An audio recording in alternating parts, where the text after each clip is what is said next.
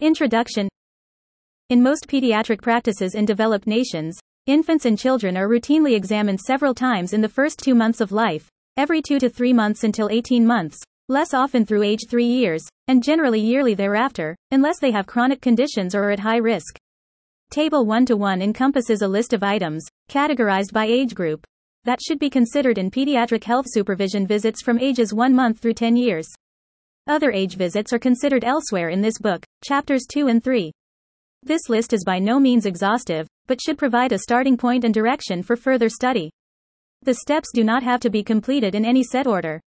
For example, the sequence may change based on the age of the patient. Older children may be embarrassed in a medical gown and are able to listen and respond more comfortably when they are fully dressed.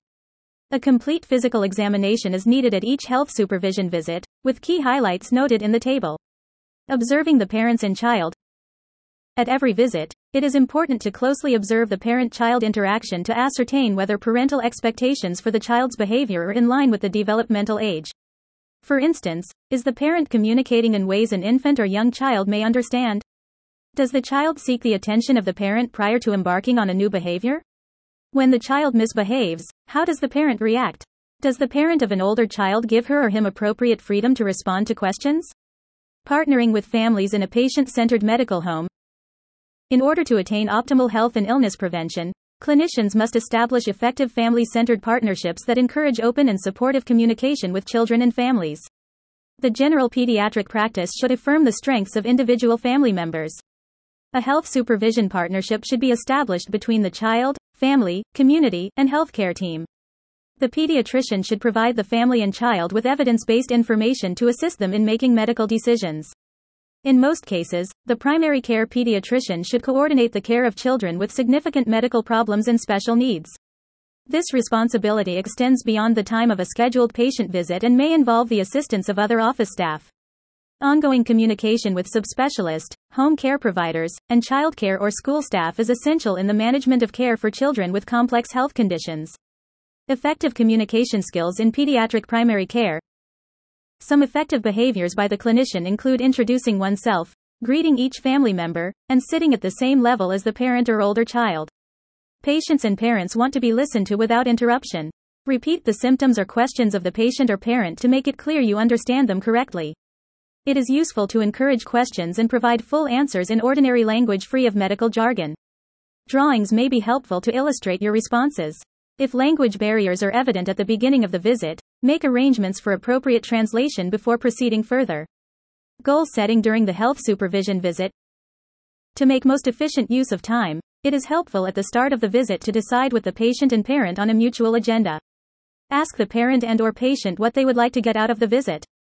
Beyond the regular checkup, do they have any concerns they would like addressed? Summarize their concerns and agree to address those that are realistic to cover at that visit, and make a plan to cover all concerns at either the current visit or in another setting. Anticipatory guidance. Primary care pediatrics focuses on health promotion and disease injury prevention, and an important tool for this effort is anticipatory guidance, the advice that clinicians give to parents and children. Those offering this advice should be aware that parents may have limited ability to retain long lists of recommendations, so it is useful to limit the number of items discussed at each visit. Some physicians integrate anticipatory guidance with the examination, e.g., while examining the mouth, how many times a day does your child brush her or his teeth? Does he or she see a dentist every 6 months for routine evaluation? Many practices make use of written materials and ancillary staff to provide this preventive health information. In deciding on the central issues to discuss at each health supervision encounter, it is useful to understand the main sources of morbidity and mortality at each age of a child. In young infants, through 4 months of age, the leading cause of death is sudden infant death syndrome, which has declined significantly in incidence since the American Academy of Pediatrics began recommending back to sleep in 1994. Infants should be placed to sleep on their backs but should spend some time prone when awake and supervised in order to prevent positional brachycephaly and encourage strengthening of the upper extremities and posterior neck muscles. After 4 months of age, and extending through the remainder of childhood, traumatic injuries cause most deaths. The mechanisms of these injuries change with age, and this knowledge has influenced the prioritization of issues to discuss at health supervision visits. Motor vehicle injuries are major causes of morbidity and mortality for all children and are the leading cause of injury death starting from age 3 years.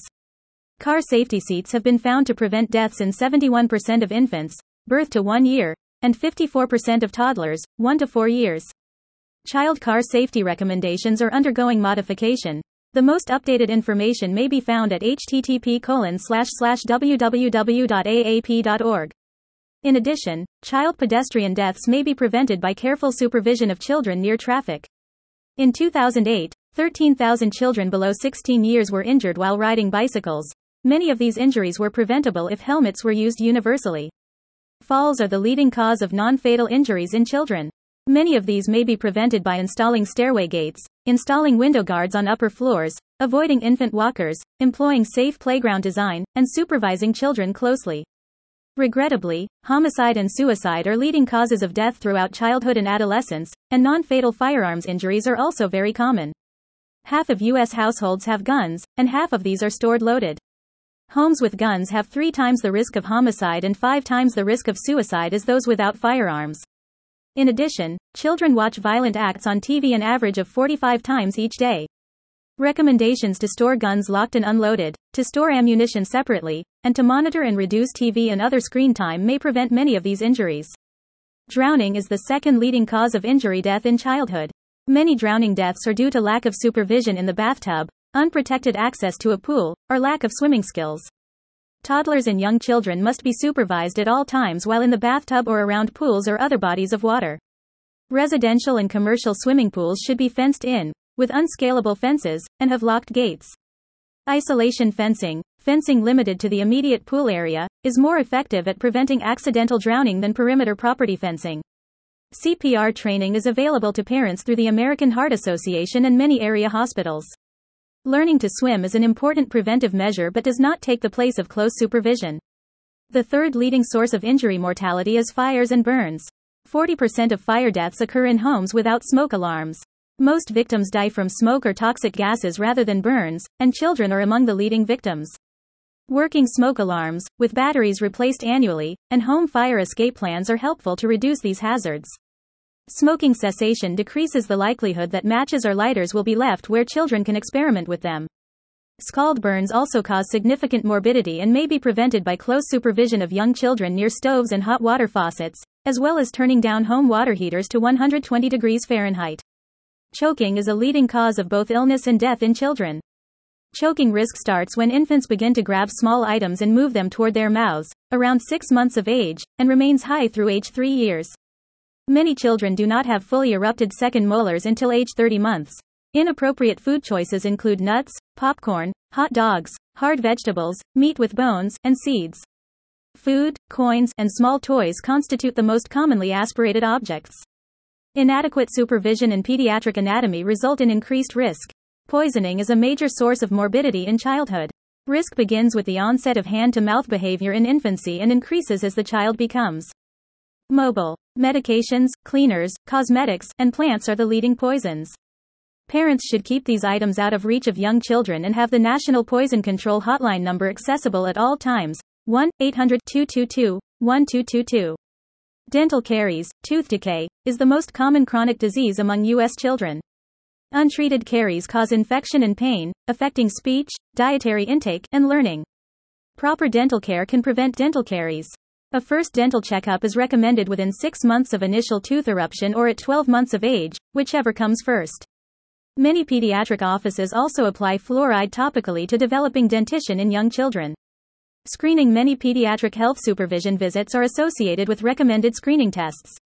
These tests are meant to identify treatable conditions that may benefit from early detection. In deciding which screening tests to recommend, there should be evidence that the screened condition is more treatable when detected early, that the treatment is available to the patient, and that the benefits of the treatment outweigh the risks of both the treatment and the screening program. Due to the rarity of many conditions screened in pediatrics, the majority of positive tests are actually false positives, associated with no disease.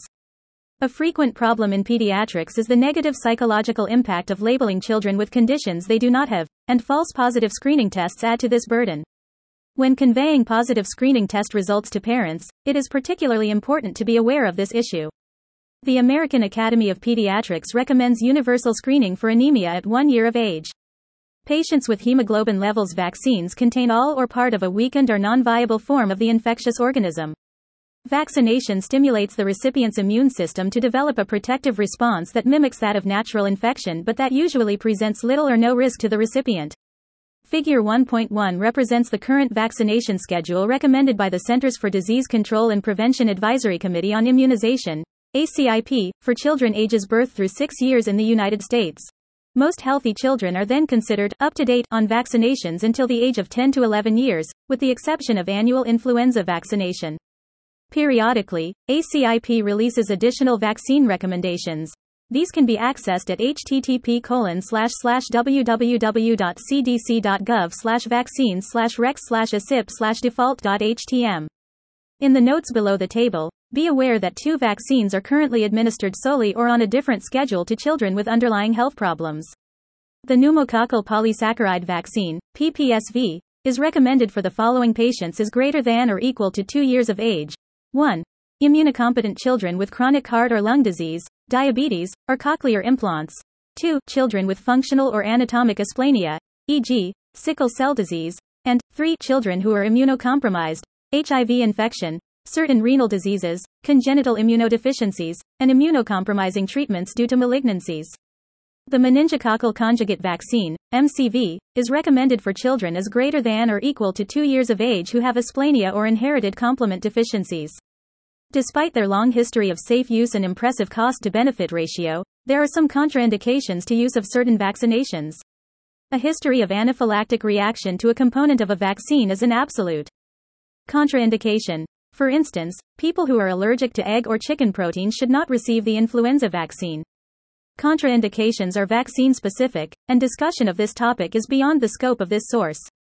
Precautions are generally temporary conditions under which administration of vaccines may be delayed, fever and/or moderate to severe illness. Developmental milestones. Intellectual and physical development in infants and children occur in predictable, sequential patterns. Notable skills are subdivided into gross motor, fine motor adaptive, or visual motor, language and social milestones. Key milestones for developmental surveillance are listed in Table 1-1. The American Academy of Pediatrics recommends that development be assessed with a formal screening tool at several health supervision visits in early childhood. This permits the early identification of potential delays in development and prompt referral for intervention. Some commonly used general developmental screening tests include the Denver Developmental Screening Test 2, Denver 2, the Parents' Evaluation of Developmental Status, PEDS, and the Ages and Stages Questionnaire, ASQ. Each of these has its own strengths, and some rely more on parent report, but all of them provide useful information to assist in recommendations for further evaluation. However, even when the test identifies no areas of concern, if the pediatrician has concerns, the child should be more fully evaluated. Developmental delay is diagnosed when performance lags significantly compared with average attainment in a given skill area for a child at the same age, adjusted for gestational age. In former preterm infants, under 36 weeks gestation, up to 2 years of age, developmental age should be adjusted for gestational age. For example, a child born 3 months early should have 3 months subtracted from his or her chronological age before assessing developmental skills. Developmental delays may be focal, isolated to one domain among gross motor, fine motor adaptive, language, or social, or global, crossing multiple domains. Autism spectrum disorders, ASD, are a continuum of chronic, non-progressive developmental disabilities that appear during the first 3 years of life. They represent a neurologic disorder that affects normal brain function, particularly in social interaction and communication skills, see Chapter 15. It is recommended that all children be screened for ASD at 18 and 24 months of age. The most common screening tool is the Modified Checklist for Autism in Toddlers, MCHAT. Toddlers identified as at risk on this screen should be referred for further evaluation, since intensive early intervention can improve socialization and communication skills in those affected by ASD. Language delay. Language is the best indicator of future intellectual potential, and language delay is the most commonly diagnosed form of developmental delay in preschool children. Speech disorders involve difficulty producing the sounds and rhythms of speech. Phonetic disorders are problems with articulation.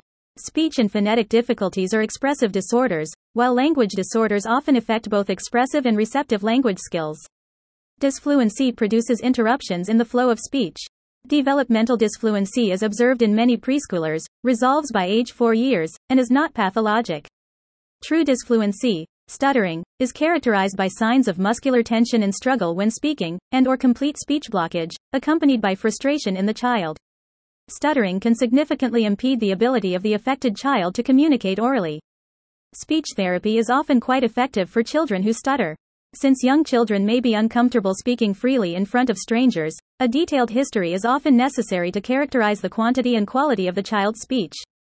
Parental concern about a child's language development is a good predictor of the need for further evaluation, which should always begin with a full audiologic, hearing, assessment. Referral to a speech pathologist for evaluation and treatment, if indicated, should follow. The most frequent cause of mild to moderate hearing loss in young children is otitis media with effusion. Dental development and care. The first primary teeth to erupt are usually the lower central incisors, 6 to 10 months, followed by upper central incisors, 8 to 12 months, upper lateral incisors, 9 to 13 months, and lower lateral incisors, 10 to 16 months. These are followed by the canines, cuspids, and molars. The full set of 20 primary teeth will erupt by 25 to 33 months of age. Primary teeth begin to exfoliate at 6 to 7 years of age, as permanent dentition begins to erupt, also beginning with the central and lateral incisors. Complete permanent dentition continues through adolescence. At first tooth eruption, parents should be advised to clean teeth with a soft brush or cloth twice daily. In toddlers, a pea-sized amount of non-fluoridated toothpaste may be used. Pediatric providers should ascertain that children get adequate fluoride supplementation to protect their teeth. Fluoride combats tooth decay by incorporation into the structure of developing teeth and by contact with the dental surface. Approximately 60% of U.S. communities are supplied with fluoridated tap water. Though most bottled water does not contain fluoride, some brands designed for infants do contain the recommended concentration of 0.7 to 1.2 ppm. Infants and children not receiving fluoride from water should be prescribed fluoride supplements as drops or tablets. Too much fluoride may lead to fluorosis, with permanent dental enamel staining in children below 8 years of age, so clinicians should be careful in assuring that children get an appropriate amount of supplemental fluoride and that young children do not have access to ingesting significant amounts of fluoride toothpaste or mouthwashes. This may also be a problem in communities whose water supply has over 2 ppm of fluoride. Key points: the leading cause of death through 4 months of age is sudden infant death syndrome. After 4 months of age, the leading cause of childhood death is trauma. Motor vehicle injuries cause most traumatic deaths after age 3. Drowning is the second leading cause of injury death in childhood. Fires and burns are the third leading cause of injury death in children. Most fires occur in homes without working smoke alarms. Scald burns can be prevented by turning water heater temperature down to 120 degrees Fahrenheit. Risk for choking and poisoning is highest between ages 9 months and 3 years. Falls are the leading cause of non-fatal injuries in children. Dental caries is the leading chronic illness in childhood. Until 2 years of age, a child's chronological age should be adjusted for gestational age at birth when assessing developmental milestones. The Denver 2, PEDS, and ASQ are developmental screening tests used at several visits in early childhood to identify potential developmental delays. All children should be screened for autism spectrum disorders at 18 and 24 months. Language is the best indicator of intellectual potential. Any child with suspected speech or language disorder should be referred for a full audiology evaluation. The full set of 20 primary teeth should erupt by 25 to 33 months. Too much fluoride may cause fluorosis, which is irreversible staining of the enamel of the permanent dentition.